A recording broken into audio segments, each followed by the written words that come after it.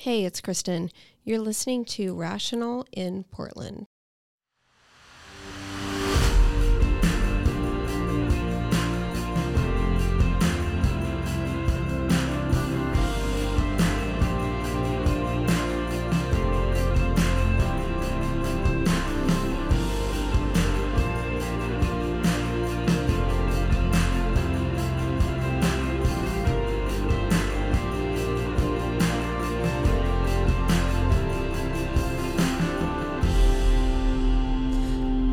Kevin, welcome. Thank you so much for doing this. I know you're really busy, and you were in D.C. lately. Tell us about what you were doing there. Yeah, we had a quick run in DC doing a couple of things. Firstly, it was the 50th anniversary of the DEA. And, that's important because these are people who put their lives on the line every day in over 70 countries around the world, as well as in the United States. I think it's hard to measure what would happen if we didn't have any federal law enforcement with drugs because you're sort of measuring something that didn't happen. But we know places like British Columbia and Vancouver and other places where they've really done very little federal enforcement, and we see how damaging the problem is. So things can get worse. It was a great day also to talk with several people at DEA around several things that we're looking at SAM, which is one of the organizations I lead, Smart Approaches to Marijuana. One of those things was about the rescheduling of marijuana. It's a kind of a complicated thing, but discussing with them what the implications of that would be if that were to happen. My organization, SAM, I founded with former Congressman Patrick Kennedy. We just believe that the science should lead on this issue, that people don't understand how potent today's marijuana is, and it's so much stronger than before, and that there's a for-profit industry, just like big tobacco, big pharma, big alcohol, et cetera, that are trying to, get people hooked so that they can make money. And so there are a lot of implications. We're totally for research, of course, but there are important implications that was, important for me to talk about over there at DEA. But the other reason I was there was to brief the Bipartisan Fentanyl Prevention Caucus. And this is a kind of a rare bipartisan effort, actually, on this issue, where you have someone as conservative as Representative Ken Calvert from kind of the eastern part of Southern California, as well as Madeline Dean from the suburbs of Philadelphia, Representative Madeline Dean, who, are teaming up with Congressman Issa, as well as other Democrats and Republicans, to really talk about this issue in a more nuanced way. So I briefed the caucus on, how addiction, yes, it's a disease, but it's also, unlike other brain diseases, it's one that does respond to consequences and to, carrots and sticks. And, other brain diseases, most of them don't respond to that. So, Alzheimer's disease, for example, you can't tell somebody that has advanced Alzheimer's, if you remember my name tomorrow, I'm going to give you $1 million. I mean, that won't really affect behavior. But if you talk to someone that has an addiction and you give them either positive or negative consequences, that can sometimes often change behavior. And we've seen that with things like drug courts. So I talked a little bit about drug courts. I talked about different probation programs that actually use carrots and sticks to get people to stop using. Some of them don't even need treatment. They just need a credible threat and they stop. And they need to be bought into it. They need to see it as fair. And so there is a way to do that. And it's not kind of this false dichotomy of you either have to legalize all drugs and let everyone do whatever they want, or, lock everyone up in prison and have a war on drugs. So there's a lot of nuance that gets lost in this conversation. So I talked about that there and, met with other members of Congress while I was there too. So you must have heard this because you're assisting us here in Oregon with our efforts to repeal and reform Measure 110, which is the ballot measure that was passed strangely, overwhelmingly, to decriminalize all drugs. I think, and I'm one of the reasons it passed, Kevin. I'm one of the people that voted for it. I have a homeless sister who's an opioid addict.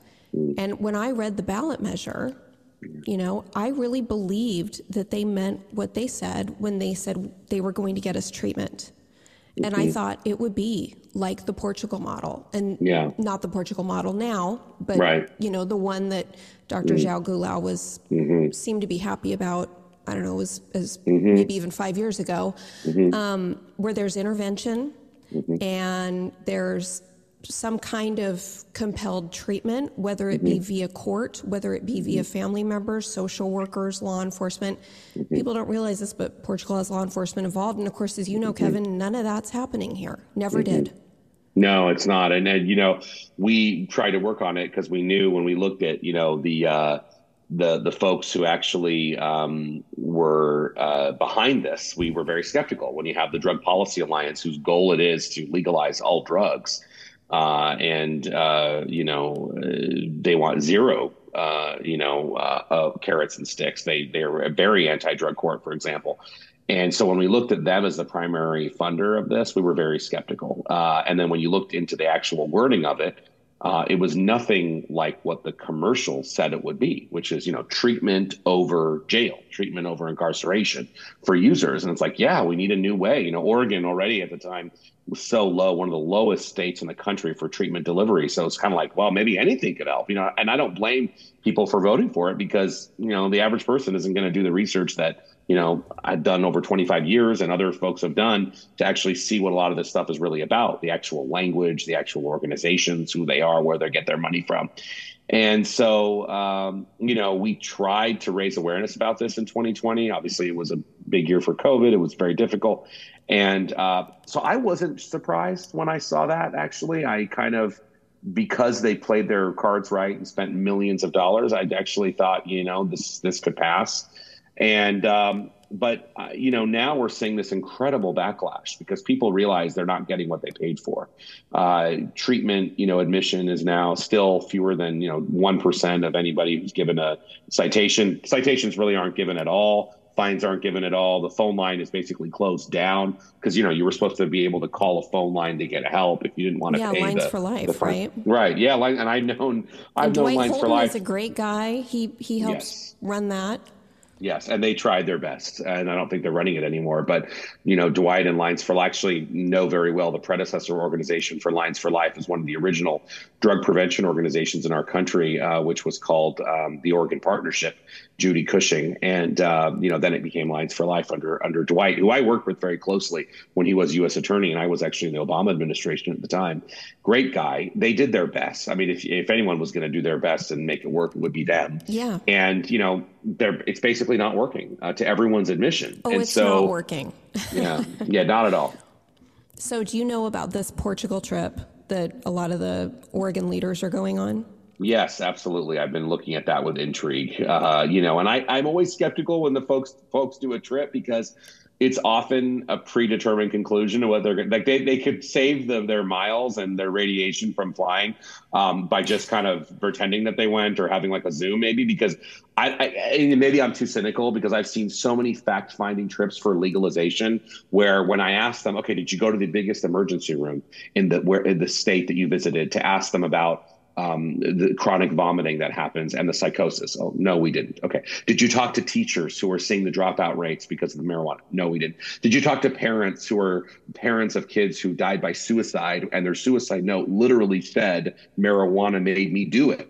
Like, did you talk to them to get their experience? No, we didn't. Well, who did you talk to? Government officials. Okay, you talk to the government officials that are there to defend the policy that they just put in place. I mean, so I'm very cynical about these trips. I hope this one is better. I hope people are smarter, but I'm a little bit worried about it. Yeah, I'm worried about it as well. And I know it's being paid for in large part by the Drug Policy Alliance, which makes me think, why, it's like North Korea ushering you around. I mean, why are they going to show you anything that's not helpful to their narrative since they want to hold on to 110 so badly and they see all this backlash?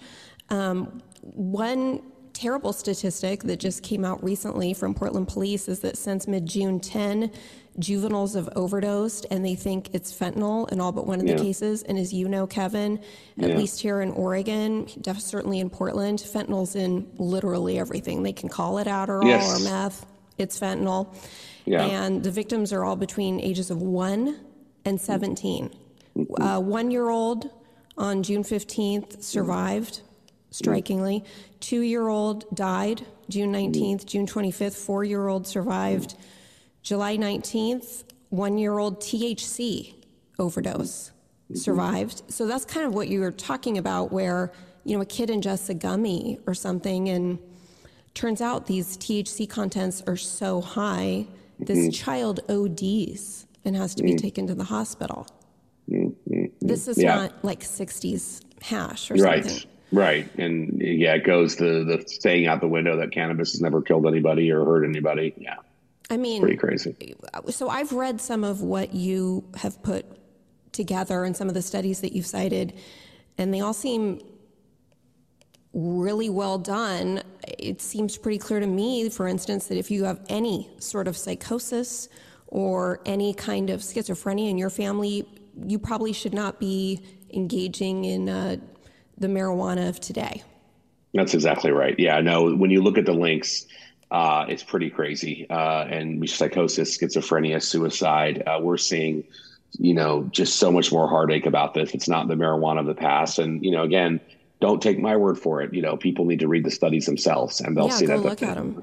And please, then, Kevin, didn't the Drug Policy Alliance bring Oregon the legalization of marijuana? Because they're taking credit for it. Oh, yeah, they did. That's the first step, right? Yeah, right. So the same people that brought you Measure 110 brought you that. Absolutely.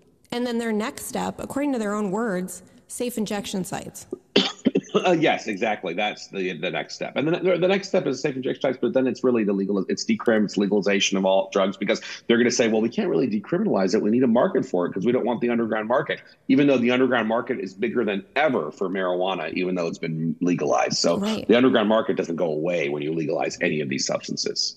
Yeah, cannabis was the big industry to get involved in Oregon, and lots of people did it, and now they're all complaining that they're being undercut by the black market. Yeah, no, they totally are. You hit on something that I think is really important. One of the arguments that these Drug Policy Alliance people that are working here in Oregon are making is that we should legalize all drugs because then we won't have as many overdoses. And if we have these safe injection centers, then people can be monitored and they can be Narcaned. And so what is the response to this? Well, there's several responses. First of all, our legal drugs kill more people than fentanyl ever has. And it's not because a cigarette is more harmful than fentanyl. Nobody would say that it would be, or alcohol is more harmful than fentanyl. It's not. It's because when you legalize something, you normalize it. And most of the time in the United States, you commercialize it, and the use goes way up. And if the use is going to go way up when you legalize a substance like heroin that has fentanyl in it. Of course, fentanyl is legalized for medical purposes, but if you're saying for non-medical purposes, this is all crazy. Cocaine, methamphetamine, those kill you. We had a lot of drug deaths before fentanyl. We ever knew what fentanyl was. So let's don't forget that. But the reality is, when you legalize it, you increase its use. That's why our biggest killers in this country are our legal drugs. Again, it's not because 1-to-1 cigarette is more harmful than heroin. It's not. It's because cigarettes are so much more prevalent, and the prevalence comes from the legalization. Also, the idea that you're going to Narcan our way out of overdose is completely wrong. I 100% support everyone having Narcan. I would like to see it everywhere. Everyone needs it to have it. You never know. You need to save a life. So don't get me wrong here. But when the average person who's Narcan is actually Narcaned 24 times a year, when the 10 to 15% of those administered Narcan will die within a year, no matter what, according to the studies, and when the overdose rates have been increasing dramatically as we've had Narcan out, that all tells me that Narcan is a very necessary Band-Aid. And so we need that. And when you have a big wound, it's great to have a Band-Aid. But the idea that the wound can be prevented or stopped just with a little Band-Aid is wrong. And so I'm just this idea that I know people want like a word that's a simple solution. I was told at the White House once, if it doesn't fit on a bumper sticker, it's not a good solution, politically, because you have to sell it. I get that people want politically saleable, shiny objects, but there's not just one thing that's going to get us out of this tragedy. Yes, we need Narcan. I don't want to make it illegal. I don't want to criminalize you if you have it on you. But same with testing strips. These things are not going to get us out of the overdose problem that we have right now at all.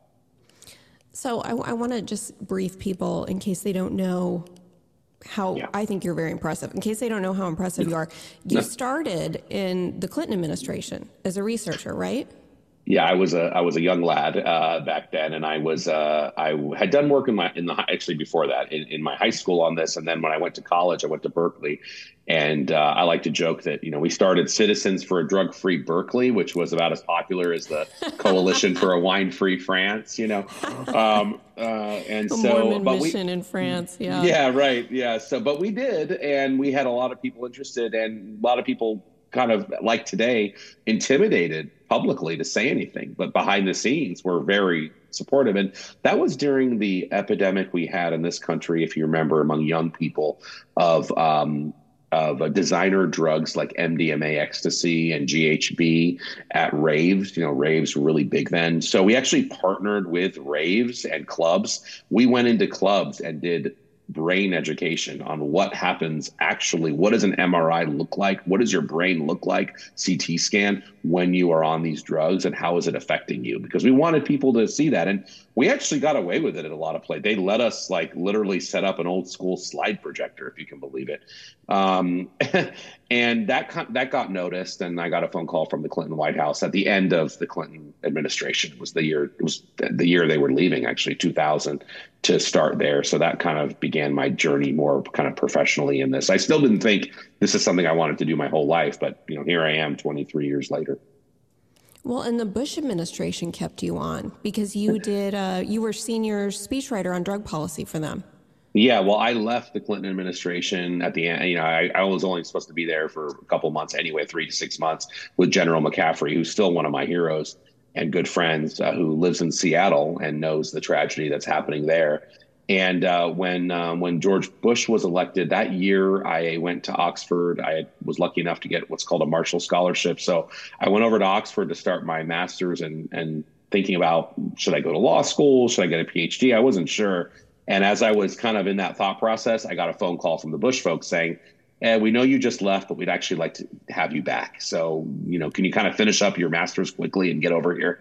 And I thought, well, what should I do? And it was just right after 9/11. I felt like my country, in some very tiny way, wanted me to serve in some little capacity. And so I felt like maybe I should do that. So I did that for about a year and a half. And then I went back to Oxford to get my what was then a PhD, because I realized I didn't want to go to law school. I wanted to stay in this field somehow. I didn't know what I wanted to do exactly, and that's what I did. So then I went back and got my PhD.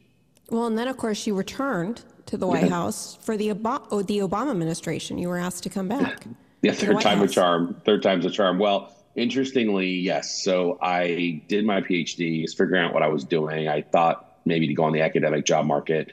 And the Seattle police chief, again, back to the Northwest, Gil Kurlikowski at the time, was asked by President Obama to be the drug czar. And he called me up and said, I've read some stuff you've written. I like it. Will you meet with me? I want to learn more. I just want to learn more. So I figured, yeah, it's great. That's really cool. So, and then this was at a time, by the way, when, he called me at a time when it's hard to believe the president's approval rating was like, he had just been elected. It was like 70%, right? Yeah, I mean, remember that. I remember when there was a time of unity, probably the last time of unity in our country. Yeah, agreed. It was just such a remarkable time. So I was very privileged to be called, and I'm nonpartisan. I'm not a member of any. I was always made that very clear. I always made that, and I told the Clinton folks, I told the Bush folks, and some of them thought that was fine. Some of them really were annoyed by it and said, "Well, hey, we're giving you a position. You should, But I always said that's my one condition. You can pay me nothing, you can work me to death, but the one thing I won't do is, sort of sign on a card that I'm a member of a political party. I just never." It's never something I believed in, to be a member of a party. And so anyway, I talked to Gil, and what was supposed to be a 10-minute meeting was a really 3-hour discussion, and was essentially offered a job as senior speechwriter. And I went under the same conditions, and that was perfectly fine at the time. So yeah, I did that about 2.5 years. Well, and so as far as I know, you were the only drug policy staffer who was a political appointee in Democrat and Republican White Houses. That's what they tell me. Yeah, I mean, I'm sure that's right. And you are an academic, because aren't you affiliated with Yale School of Medicine, and also there's a center in Florida that you head up? Yeah, I do have some toes in academia. I'm reticent to call myself an academic because there are academics on this issue that I really look up to, and they're publishing 10 articles a year, and that's all they're doing, and they're teaching. I'm publishing a little bit. I have taught, but I'm not teaching. So I maybe have a toe or two, but I wouldn't call myself an academic. So tell us about what you're doing in Oregon in regard to 110. What is the plan here? Well, we are, we've been talking with, a lot of people on the ground, and I spent the last year talking to people in Oregon about Measure 110. What are you seeing? What do you think about what's happening? What do the numbers say? And the culmination of it was basically a group that said, we're fed up with how it is. We want to help rewrite it at the very least. We want to mend it. Even if we can't end it, we want to mend it. For any naysayers, can you divulge it all? Oh, yeah. I mean, they're public now. Democrats, for anybody out there who's saying, yeah, I'm sure you talked to a lot of anti-drug people or. No, actually, I didn't. I went out of my way not to talk to anti-drug people because I knew where they stood. And I agreed, I agreed that they had a great perspective, and I totally, took that but I actually went out of my way to talk to very liberal Democrats, people very close to this current governor, people close to the past governor. I talked to, families, progressive families who would never vote for a Republican in their life and never have. I talked to independents. So it was very important to talk to people kind of out of that sort of normal, and the people that were I already knew the people who were against it because I had worked with them before, and so obviously their opinions were valuable to me. But I went out of my way to talk to a lot of different people. And so, tell us more. Is the plan to amend? Is it to end? What is there a first phase and a second phase? Yeah. So the people I've talked to, again, and I've been very careful, unlike the Drug Policy Alliance, our Foundation for Drug Policy Solutions, which is the other hat that I wear, first of all, we don't have the deep pockets like the DPA does. So we can't come in even if we wanted to and say, I don't care what anyone thinks. We're spending $10 million here and, money talks. We wouldn't do that anyway, because that's just definitely not my style. But we also, we couldn't do that even if we wanted to. So I'm being very transparent here. We're a very small organization. We do not get any money from big corporations or any corporations. We only get money from, basically individuals who have had tragedies in their families. That's really 90% of our donor base. And so we have to be very careful about how we spend money. So the first thing we did is we did a poll with Emerson College, which is one of the top 5 New York Times pollsters. And the only input we had is, we wanted to know what people thought of Measure 110, but we wanted them to do the questions. We didn't want to, we wanted the true answers. We didn't just want, what we wanted to see or whatever. And so when we got that poll back and found that 2/3 of Oregonians from any party, I should say, wanted to recriminalize drugs. That really surprised me in some ways, because this is when you said recriminalize, this is like language from 30 years ago. That was very interesting. 2/3 wanted to rewrite Measure 110. More than half wanted to repeal it altogether. This really opened our eyes, and it really made us think that, there is public support for at least mending what's happening. And so we're working with people on the ground right now who are going to make a good faith effort with the legislature and say, listen, this is what people want. This is what, leaders in the recovery movement want: prevention, treatment. Let's really do treatment and do it right, as opposed to pretend that we're doing it and really give money to programs that have no accountability. Like some of these extreme harm reduction and housing programs that we have no idea whether that's a good use of our funds or not. That's what's happening right now, where that marijuana tax money is going. So that's the phase. And then the reality is if that's not being done, we're prepared to help raise money and run an actual ballot initiative, which is, always the nuclear option because it's an expensive option. It's really there's problems with it, but sometimes you have to do it. And frankly, the legalizers have done that very successfully for 20 years with regards to both marijuana and now psychedelics, by the way, and now this issue. What are the chances in the legislature? Is that what you're working on right now? Mm-hmm. That's what we're helping with right now. Again, people on the ground who know better than me about the dynamics can probably answer that question. I put that as a 50-50, I think. I just think it's a toss-up. Yeah. I was going to ask you what you thought. I unfortunately do too. Maybe even less. maybe 40, which is too bad, because these ballot measures, people don't understand. They think that because we have all these ballot measures, they think must be that easy. they're simple. Yes. Yeah. I get that every day. Like, this is very simple. Just, I'll get an email that says, just put together a ballot measure. How hard can it be? And my response is, do you have any idea who's putting these ballot measures together? Well, my response is, do you have $5 million? And then we'll talk. Like, that's usually, you're nicer than me. I'm like more impatient. It's always out of state money.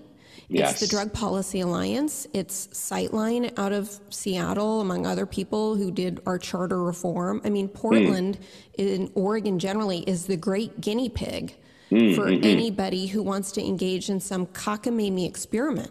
And they know we're stupid enough to vote for it. And I think people are finally waking up. This Emerson poll shows that people are looking around and realizing, all these people who voted for 110 by a landslide are like me. We're right away. I mean, Kevin, right away. I had remorse for this. And I'll be atoning for that until it's just me, the cockroaches, and all these fentanyl addicts here if you're not successful. So I'm really... I just think this is incredibly important. So then after the legislature, you need to people got to donate money, right? Because you got to get these signatures. And we're going to have to gathering is very expensive. Very expensive, and it's tricky, and it's it's kind of a dirty business, to be honest with you. I won't tell you the kinds of people that are hired to do this. It's actually I'm surprised someone hasn't done some deep dive investigation and it hasn't caused reform. Because remember, ballot initiatives in states like Oregon, California, Washington, this was a progressive movement 120 years ago, because essentially politicians were not listening to the interests of the majority of their citizens. They were listening to, at that time, it's hard to believe, sort of agrarian small interests that helped fund re-election campaigns and things. And so this was considered progressive. It was considered, the same kinds of things, the same people that frankly drew alcohol prohibition and the 8-hour, workday. And I mean, this was a very progressive thing. It was anti-corporate, is what it was, anti-money. And it has completely flipped. I mean, this would make any of those progressives, spin in their grave when just to see the money that you need to do this now. It's not the intent at all of what it was supposed to be. And so now we're at a point where it's the special interests that win with these ballot initiatives. Now, sometimes, there are exceptions. The issue is so obvious that no amount of money can help it. And a good example is, some of the cigarette flavor bans that have gone through despite big tobacco. They've been outfunded, and yet they've won. So, there's not no hope there. But I am, with this issue, I have no doubt that it's very popular to change it or repeal it. And I have no doubt that people, even with some of the deeper pockets who get involved in politics, that they're going to want to get involved on the correct side of this, because it's just so egregious what's happening in terms of what's happening to people every day. Yeah, based on the polling, it sounds like you didn't even have to win hearts and minds. All people are doing is using their eyes and ears and looking around and watching people flood in from all over the country to enjoy the decriminalization of drugs, which unfortunately happened when we defunded the police to the tune of $27 million. So, to the extent tickets aren't being handed out, I mean, I'm watching on Instagram the poor beleaguered PPB bike squad hand out these tickets right and left. They're immediately discarded. They're thrown in puddles. This is ridiculous. Yeah, I mean, why wouldn't they be? There's no follow-up. And this is where the accountability when it comes to, compulsive or addiction, the addictive behavior, this is where it comes into play. We are perpetuating, death and despair. It's the opposite of compassion. I think it's the opposite of progressive. It's the opposite of sort of, if you care for your fellow man, it's just kind of live and let live. This is a lifestyle choice. It's bodily autonomy. It's whatever you want to do. In reality, not only are they, of course, hurting themselves, but they're hurting other people. And so where's the harm reduction for the community? I haven't heard anybody talk about that. Where's the harm reduction for family members? How reducing the harm? We're not doing that. No, we're definitely not doing that. And then also there's this other issue going on here where we've normalized this. Like you said, we didn't even need to legalize the drugs to normalize it. And so I'm looking right now out my window and I can see 4 people bent over, which tells me they're on fentanyl. Yeah. People call it Yeah. the fentanyl lean around here. It's weird. For people who don't live here, you're standing up. They're standing up. They're bent at the waist, or their shoulders are slumped over, and people can be like that for an hour. Yeah. Even. Yeah. And then they go into withdrawal soon. They need it again. Right, because it's a very quick high. And so then they're out buying these cheap pills again. And in the meantime, they're doing whatever they need to do to support that drug habit. And given that they're all sleeping on the streets, it's probably, not gainfully employed. Kevin, what do you say to the argument that this is another thing that I'm hearing from a lot of people who are pro 110? Mandatory drug treatment doesn't work, that intervention doesn't work. They'll come when they're ready. And so in the meantime, let's just give them what Multnomah County calls boofing kits to put drugs in your bottom or foil, or, they've kind of stopped with the needles because I think they realize everybody's smoking fentanyl. But let's give them foil, let's give them straws. Really, the only place you can find a plastic straw in Portland is handed out by the county for you to do drugs with. So what do you say to people who argue that builds trust, and then if they want to get treatment, they will, and that's when it will really work?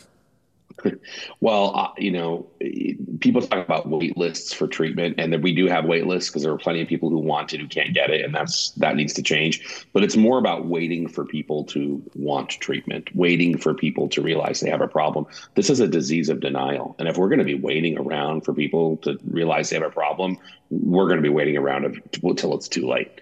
So there's absolutely very good data showing that coerced treatment, and treatment with some kind of incentive, which, by the way, is the way that there's a lot of, treatment we do for cancer, treatment we do for a lot of things that are in some ways coerced, not necessarily I'm not saying with a knife to your throat, but, there are people in the community, the doctors around you, when you have cancer, they really try and talk you into this, into having treatment for it. That's not like a new thing. Isn't Narcan arguably coerced? Well, yeah, in some ways. Ways you're forcing something on someone. Yeah. It's foisted upon you. And I would also argue, and at least this is my argument to the harm reduction people, that Narcan is an intervention. They don't want intervention. And their argument is living, like you said, this libertarian argument of this is a lifestyle choice and let's leave these people alone. But then they're begging for Narcan, and they want them Narcaned every 2 seconds. And so the police, the EMT, the firefighters, that's all they do anymore really is Narcan people. My neighbor is a nurse at OHSU. She resuscitated a guy at 6 o'clock in the morning on our Max platform, right at our neighborhood. Wow. So, civilians are bringing these people back, and I'd argue that's an intervention, and it seems to be one that even the Drug Policy Alliance is fine with. So on some level, it seems like we can reach people or work together and peel enough people away who can look around and, like you said, talk to the family members of addicts, talk to the actual recovered addicts themselves, and see, a lot of the recovered addicts in our North America Recovers Coalition, Kevin, they got alpha drugs in jail. That was their coerced. Yeah. Tom Wolf, who's been on this podcast, Brent Denton, all those guys. The last Obama drug czar, who was the first person in recovery to be the drug czar, Michael Botticelli, who I think is pretty sympathetic to a lot of harm reduction stuff, he'll tell you he got sober because he got handcuffs on him for drunk driving, and if he didn't have those handcuffs, he wasn't going to be stopping anytime soon. He admits that. So coercion is often not only kind of sometimes needed; it's often what is needed.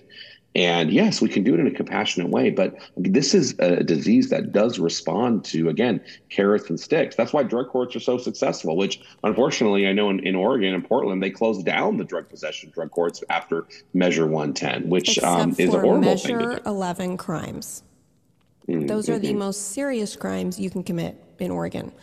So Kevin Barton, who's the DA of Washington County, he when he came in here, he said he found that appalling. He said those are people who are attempting to murder people, who are assaulting, raping. They're people that need to be incapacitated in prison, and they don't, to the extent they need, drug treatment, that's great. But then we also need to keep the public safe from them. Their reward is not to be released. And then in the meantime, his argument in his drug court is incredibly successful. His recidivism rate I'm sure. which means the people who go on to continue to relapse and Right. commit crimes, his recidivism rate is very low, and his success I know. rate is over 50%, which I think, Well, you know more about these drugs than I do. I think that's no, a it's, rousing success, given that we're it dealing with is. fentanyl and trank. Oh yeah, absolutely. It is. It is. It's very, and you know, and I'm a big fan of drug court for all kinds of crimes because these 70% of people in the criminal justice system have a drug problem. 70%. That's you know, it's not just people doing drug crimes. People doing a lot of other crimes, and you know, if we can get ahead of it like this, it helps a lot.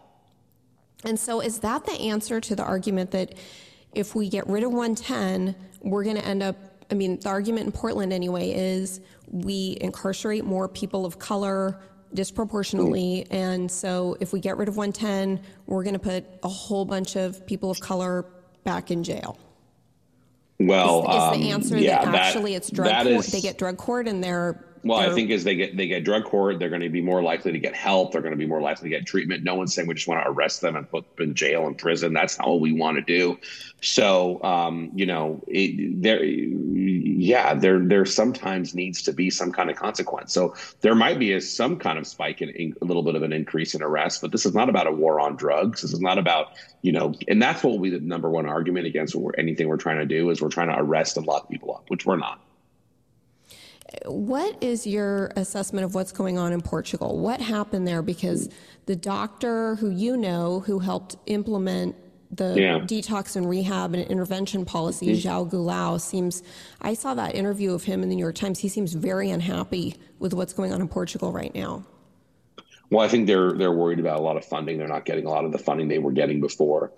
Portugal's so different because they're closing down open air drug markets. We have a very simple one pager on our website, gooddrugpolicy.org, that actually goes through the sort of Portland or Oregon, I should say, versus Portugal. And so they're closed down open air drug markets. There's consequences for not showing up to their actual to the dissuasion commission. I mean, they have a dissuasion commission, and it's called dissuasion. I mean, the point is to get you off of drugs. They realize that's what you need to be doing. I was very skeptical of Portugal 15 years ago. I'll be honest with you, because I saw the Drug Policy Alliance and the Cato Institute and other libertarian folks really say that this was awesome and this is legalization. But then when I dug into it and I talked to Joao, now I've known him for a long time now, and talked to him many times, I realized that's not what they're trying to do. They actually, the biggest thing they did was increase treatment capacity. They did that in a way that we've never really done here in the U.S., not to the scale of what we need to do. So they increased treatment capacity. They have a separate system for those who are caught with drugs. That's an administrative system that goes through the Dissuasion Commission. I think they have been hurting lately because of lack of funding. It's not a perfect policy. They've seen an increase in drug use lately as well. So, these things, drug markets are dynamic. We need to tweak things when we need to. It probably hasn't been tweaked like it should be, but it also is not the poster child for legalization like we hear from some of the advocates. Well, and it's not, my understanding is you would know better, it's not normalized there. It's actually stigmatized. No. It is stigmatized. And remember, stigma for unhealthy, dangerous behavior is a good thing. That doesn't mean we want to That's a shocking thing to say, right? We're not stigmatizing the person, though. That's the difference. So no, of course not. This term stigma has been really thrown around so much that it almost has lost all meaning. How did we reverse the cigarette trend that we had in this country? We reversed it because we stigmatized smoking, and we told smokers that they were being duped by big tobacco and we can get them help. So now we have free smoking cessation in the entire country of any kind, with the patch, without the patch, depending. But we stigmatize cigarette use. So stigma can be very helpful as well. Yeah, it's very strange. Oregon did not seem to mind, and still does not seem to mind doing that. I mean, Yes. I was an adult when there was still smoking in bars, and that is long gone now. And I can't imagine the kind of reaction somebody would get from lighting up a cigarette anywhere around here, in a restaurant, and I don't care if you're in a bar. Really, even just people, you got to be 10 feet outside the door. They do enforce that. It's really strange how we've just thrown all that out when it, like you said, it comes to dangerous and just extremely unhealthy behavior like fentanyl. Yeah, no, it's crazy. And we sort of, we allow marijuana and other drug smoking in public places that we would never allow cigarettes. And it's a very schizophrenic policy that we have on this. Is there anywhere people can go if they want to donate to this effort to fix Yes. / repeal 110? Where can they go to do that? They can go to gooddrugpolicy.org, and we'll make sure that we make sure that the Oregon donations go to the Oregon effort. So they can go to gooddrugpolicy.org, and then stay tuned next year if needed. Hopefully not, but if needed, with the ballot campaign, we'll have their own separate apparatus where people can donate. And if the other question I got when I told people you were coming on is, what is the fix? Because they're concerned that the fix isn't going to go far enough to comport with the polling you just talked about. And they're concerned that, hey, most people just want to get rid of this thing.